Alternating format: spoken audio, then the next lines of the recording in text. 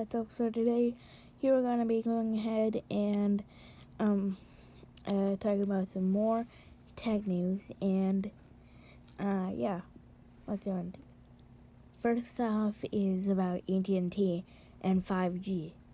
If you look in the corner of one of their icons, it says 5GE, which stands for 5G Evolution. And that is not real 5G. In fact, it's even slower than 4G, which is insane. It's probably so it's basically 5G.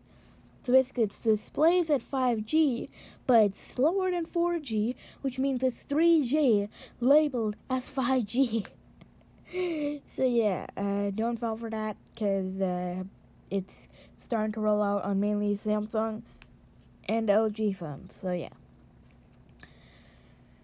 Next up is about the iPod Touch. Now, the iPod Touch has been updated since 2015. In fact, we actually made a podcast a couple months ago saying, is Apple going to discontinue the iPod Touch at any day now?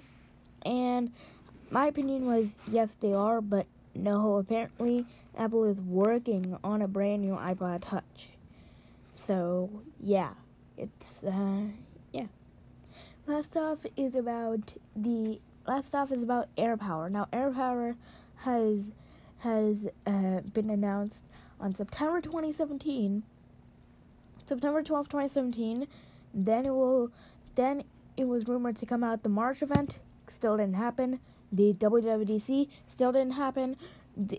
One rumor that was very confident was on the September 12th, 2018 event. Still didn't happen, and even on the October event, nothing happened.